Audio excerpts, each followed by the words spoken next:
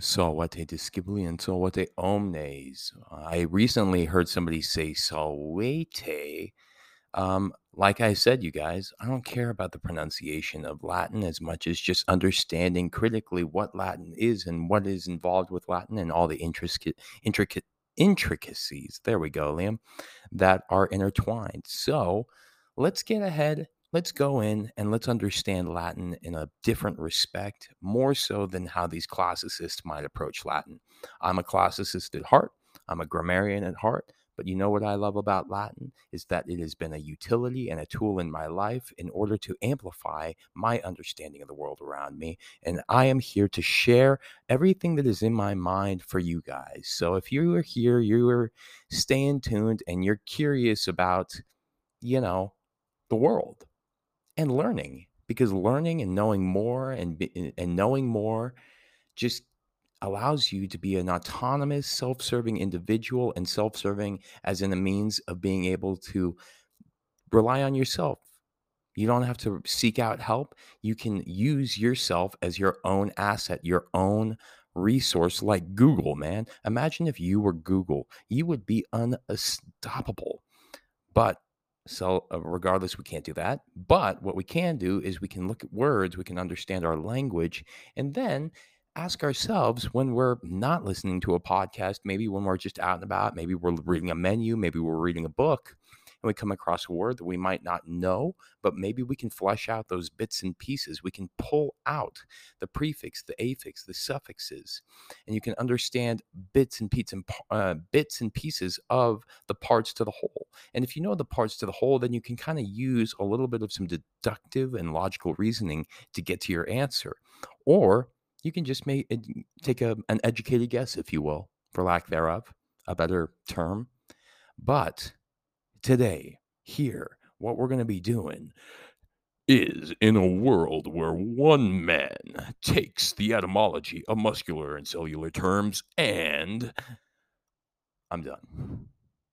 And I'm just going to get on into it. We're going to talk a lot about musculature, fleshy words, bones, and some cells, some cytic words, right? Macrocytes, phagocytes, cytopenia.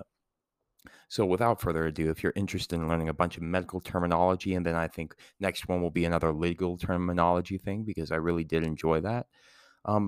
Show me some love and support. I would really, really appreciate over at Spotify at Latin and Layman's, a Rhetoric Revolution, or Apple Podcasts, and anywhere else. I think I also have Google Podcasts and all that stuff, but I also want to shout out a homie of mine, Joseph, over in Cornelius, Oregon. I love, he reached out to me. He only communicates via Latin to practice his own, I guess, diction and rhetoric.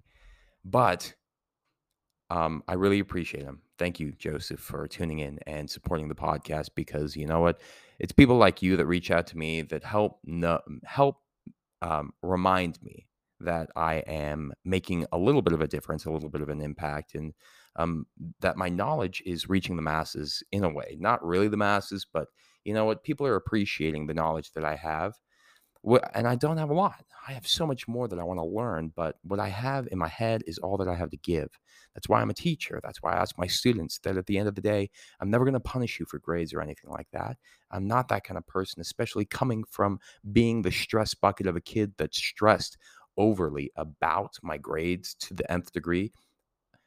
Side note, I was the kind of student that parents never had to check for grades, because I was always checking my grades like on the reg every single day.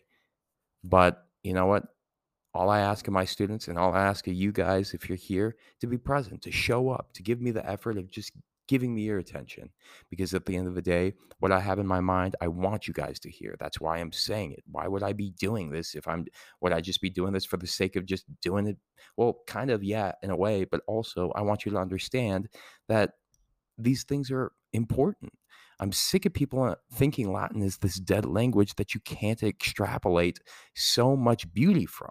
There is so much beauty in Latin and language and linguistics, because at the end of the day, we're we are language. Everything around us is language. Art is language. Music is language. Science is language. Everything that we have to do in our day-to-day lives is conducted by our language and our movement and our thoughts. So with that being said, show me your effort. Like I ask my students, show up, be present, give me your time. And at the end of the day, you will earn and you will deserve the grade that you get in my class. And this is in regards to my students, because if you show up, you give me your effort, and you are present, then that's all I need. I don't need anything else. So let's get into it. Our first word here is sarcopenia. Now, if we break it apart, we have sarco, which refers to flesh and or muscle. Penia in the Greek refers to poverty or penalty. Sarco plus penia, A plus B equals poverty or penalty of the flesh or muscle, right? And sarcopenia is the loss of muscle tissue as a natural part of the aging process. Sarcoma, our next one. Excuse me, I hope I'm not getting sick, but I woke up with a little bit of a twinge in the very upper part of my throat, but you know what? Let's not. I'm going to keep hydrated. Hydrate or dihydrate. I hope you heard that. Go down my esophagus. I need to pause when I take swigs. I need to learn how to edit and not be so lazy. Sarc, flesh. Oma, Greek, which refers to tumor. What is a sarcoma? It's a flesh tumor or a fleshy tumor. And what is a sarcoma according to Google? It is a malignant tumor of connective or other non-epithelial tissue. Non-epithelial, epi meaning upon, thelial referring to the epithelial lining that's due to smooth musculature. That's going to be seen a lot within the small, large intestines, trachea, stomach, duodenum, esophagus, lungs as well, all that good stuff. Next one, carcinoma. Carcin comes from Karkinos, which means crab. Oma, again, in Greek, the tumor. So carcinoma, again, just means basically a tumor, essentially, a crab tumor. Because, well, I'll get into it right before I talk about the actual almighty Google definition, because according to Google, a carcinoma is a type of cancer that starts in cells that make up the skin or other tissue lining organs such as the liver or kidneys, right? Carcinomas they're malignant, and they are mass cancerous cells. And it comes from the Greek karkinoma, a cancer, from karkinos, a cancer, or a crab rather, literally a crab. Around, I think it was around 400 BC. I could be mistaken. Don't quote me on my timeline because I don't care about that, and you shouldn't really either. You should just, well, you should understand in the broad scope of things. It happened way back when, Hippocrates, when he coined mass cancerous cells as Karkinos. Why crab though? I think that there are a lot of explanations to this. If you examine a tumor, if you actually feel a malignant tumor, you'll know that it's actually kind of as hard as a rock. So I think that maybe that's where it kind of came from, like the shell of a crab.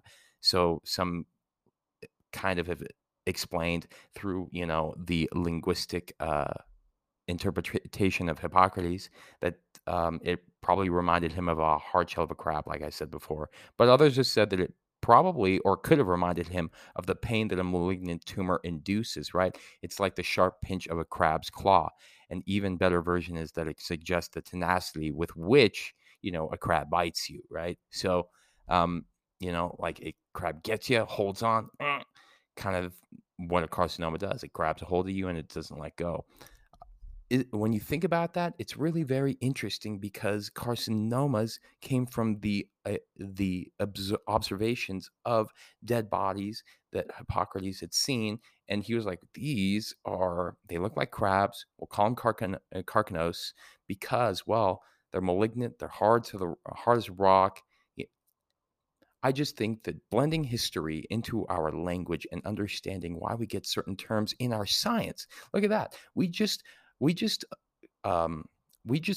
Podged Latin, classics, science, medical terminology, and history all in the same concept, a carcinoma, Karkinos. It's why Cancer, if you are a Cancer, your zodiac sign is a crab, because Karkinos, Cancer, refers to crab. It actually is Karkinos, and then in Latin, Cancer means crap.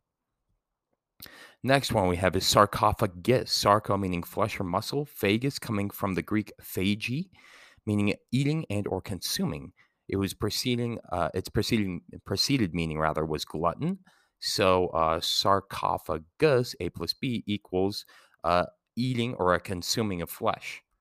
What happens in a sarcophagus? Well, a sarcophagus is a stone coffin that I think is typically adorned with a scripture or a sculpture or an inscription of some type. And we know it's associated with ancient civilizations of Egypt, Rome, and Greece.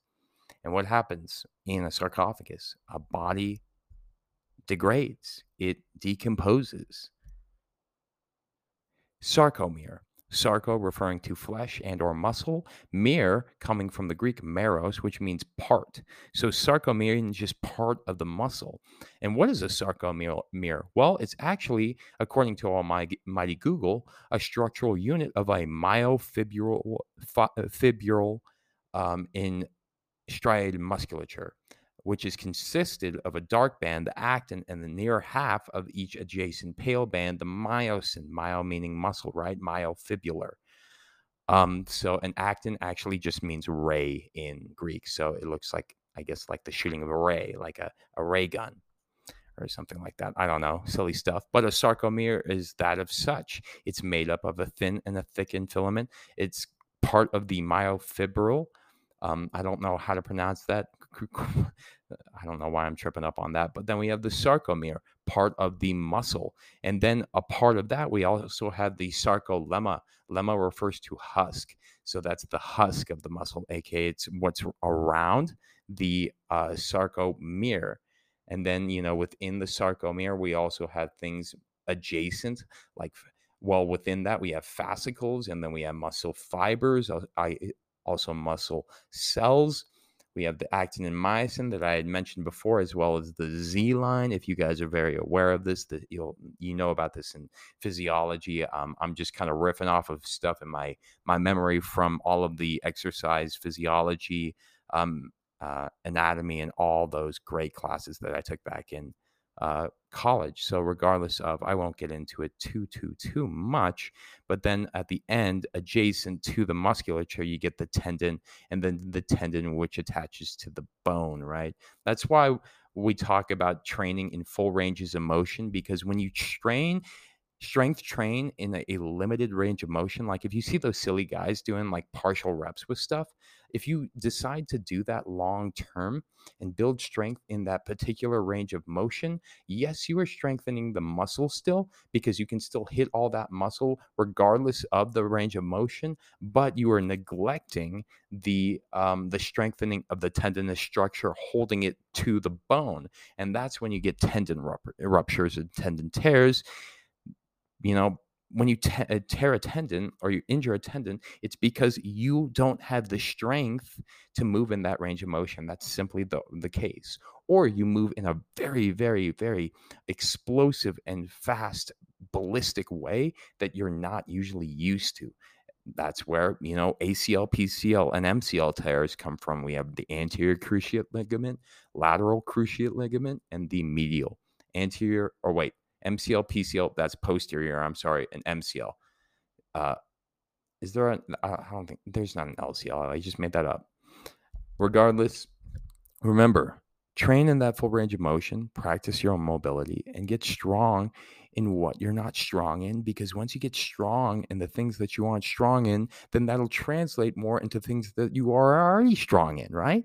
That's why people and, people like weightlifters, Olympic weightlifters, in order to increase maybe their squats or their deadlifts or their bench presses or their clean and jerks or things like that, they practice accessory movements. They practice unilateral movements, one lateral side, aka like, a one-legged deadlift, for instance, or a one-legged RDL. Romanian deadlift, the straight-legged deadlifts for your hamstrings, those kinds of things. You train outside that huge movement and you strengthen those little bits and pieces in order to add to the entirety of the whole. It's a little ting, ting, ting. Your body is a sculpture in itself, and you can shape and mold it in any way, shape, and form you want, knowing that you are capable of doing such things. So I'll shut up now and go on to our next word, autophagy. Auto meaning self, phagy, again, coming from the Greek, meaning consuming. So what does autophagy literally mean? It means a consuming of self, essentially. In this case, this is cell regeneration. So according to Almighty Google, autophagy is the body's way of cleaning out damaged cells in order to regenerate newer, healthier cells. Phagocyte. Next one, phago, again, coming from phagy, meaning consuming or eating. Cyte, referring to cytes, which comes from the Greek kytos, which means vessel. Cytes are just a type of vessel. So a phagocytic vessel or a phagocyte is a cell, a consuming cell, a cell that consumes. Phagocytes are cells that protect the body by ingesting harmful foreign particles, bacteria, and dead or dying things. So if you know the parts to the whole, then you just know more. Like I said, language makes things just seem so much more simple, I think, when you break it down. You're not getting bogged down in all the terminology that probably paralyzed you at first. Now we're going to get into macrophage after phagocyte. Macro, large, phage, coming from phagy, eater. Phage is going to be the noun version of phagy. So a macrophage is a large eater cell. Macrophages, according to Google, are a large phagocytic cell.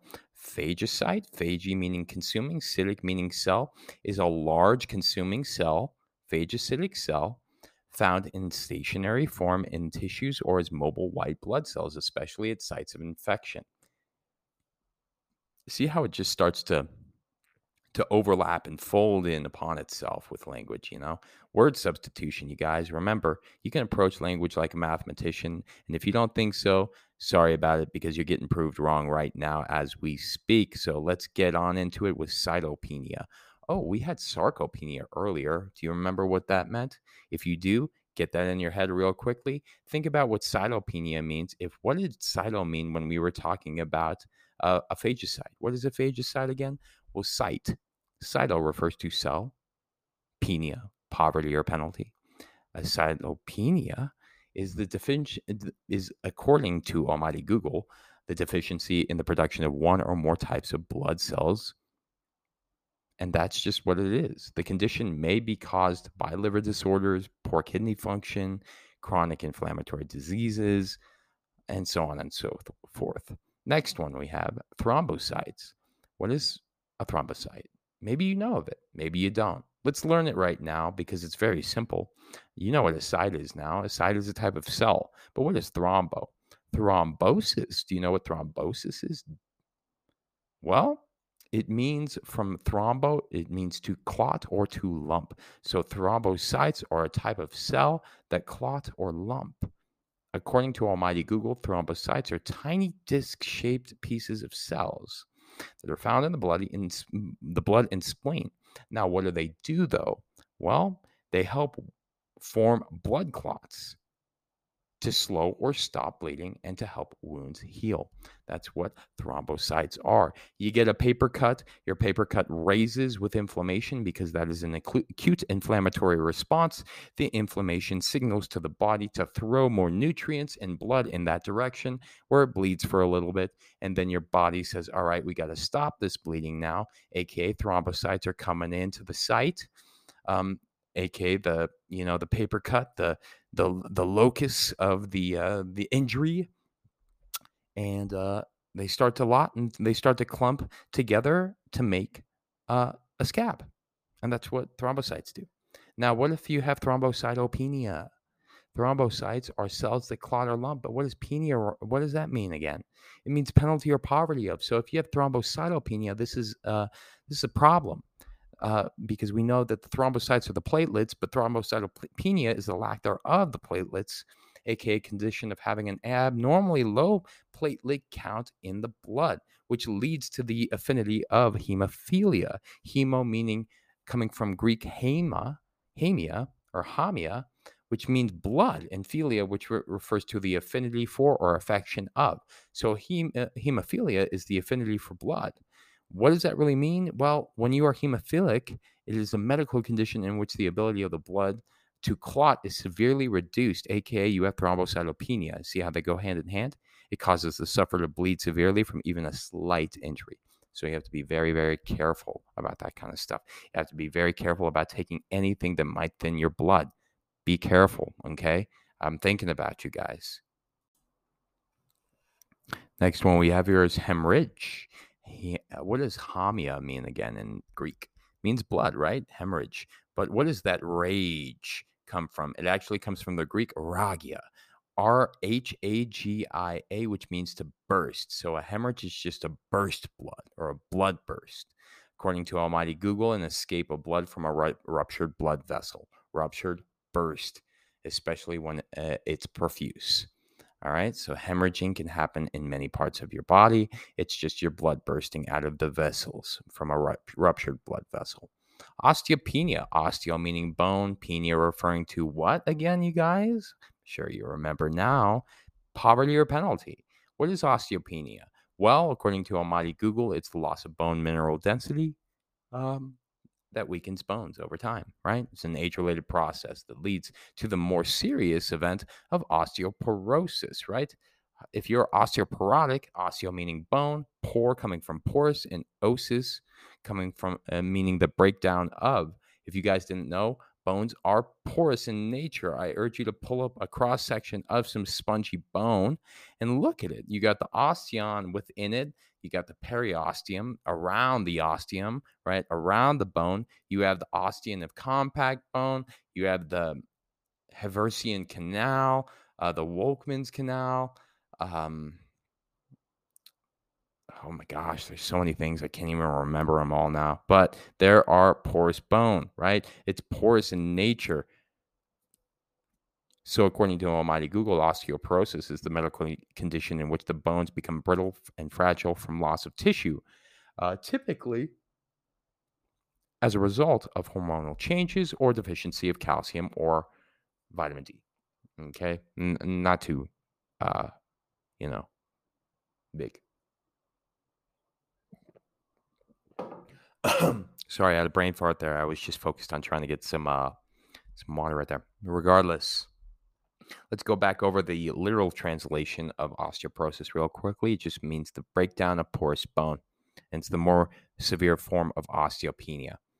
All right, so a lot of the time, what you're going to see with healthy bones, you're going to have normal vertebrae, you're going to have that normal arch in your back and all that stuff, versus osteoporotic vertebrae have compressed spongy bone. A lot of the time, you're going to have a kyphotic posture, aka a hunchback. Maybe you're more susceptible to fractures, especially of the hip. Like hip fractures happen, especially during this time. This is when people are falling, older people are falling and breaking bones. And one of the leading causes for death in old age is falling. Okay, that's just the nature of the circumstance.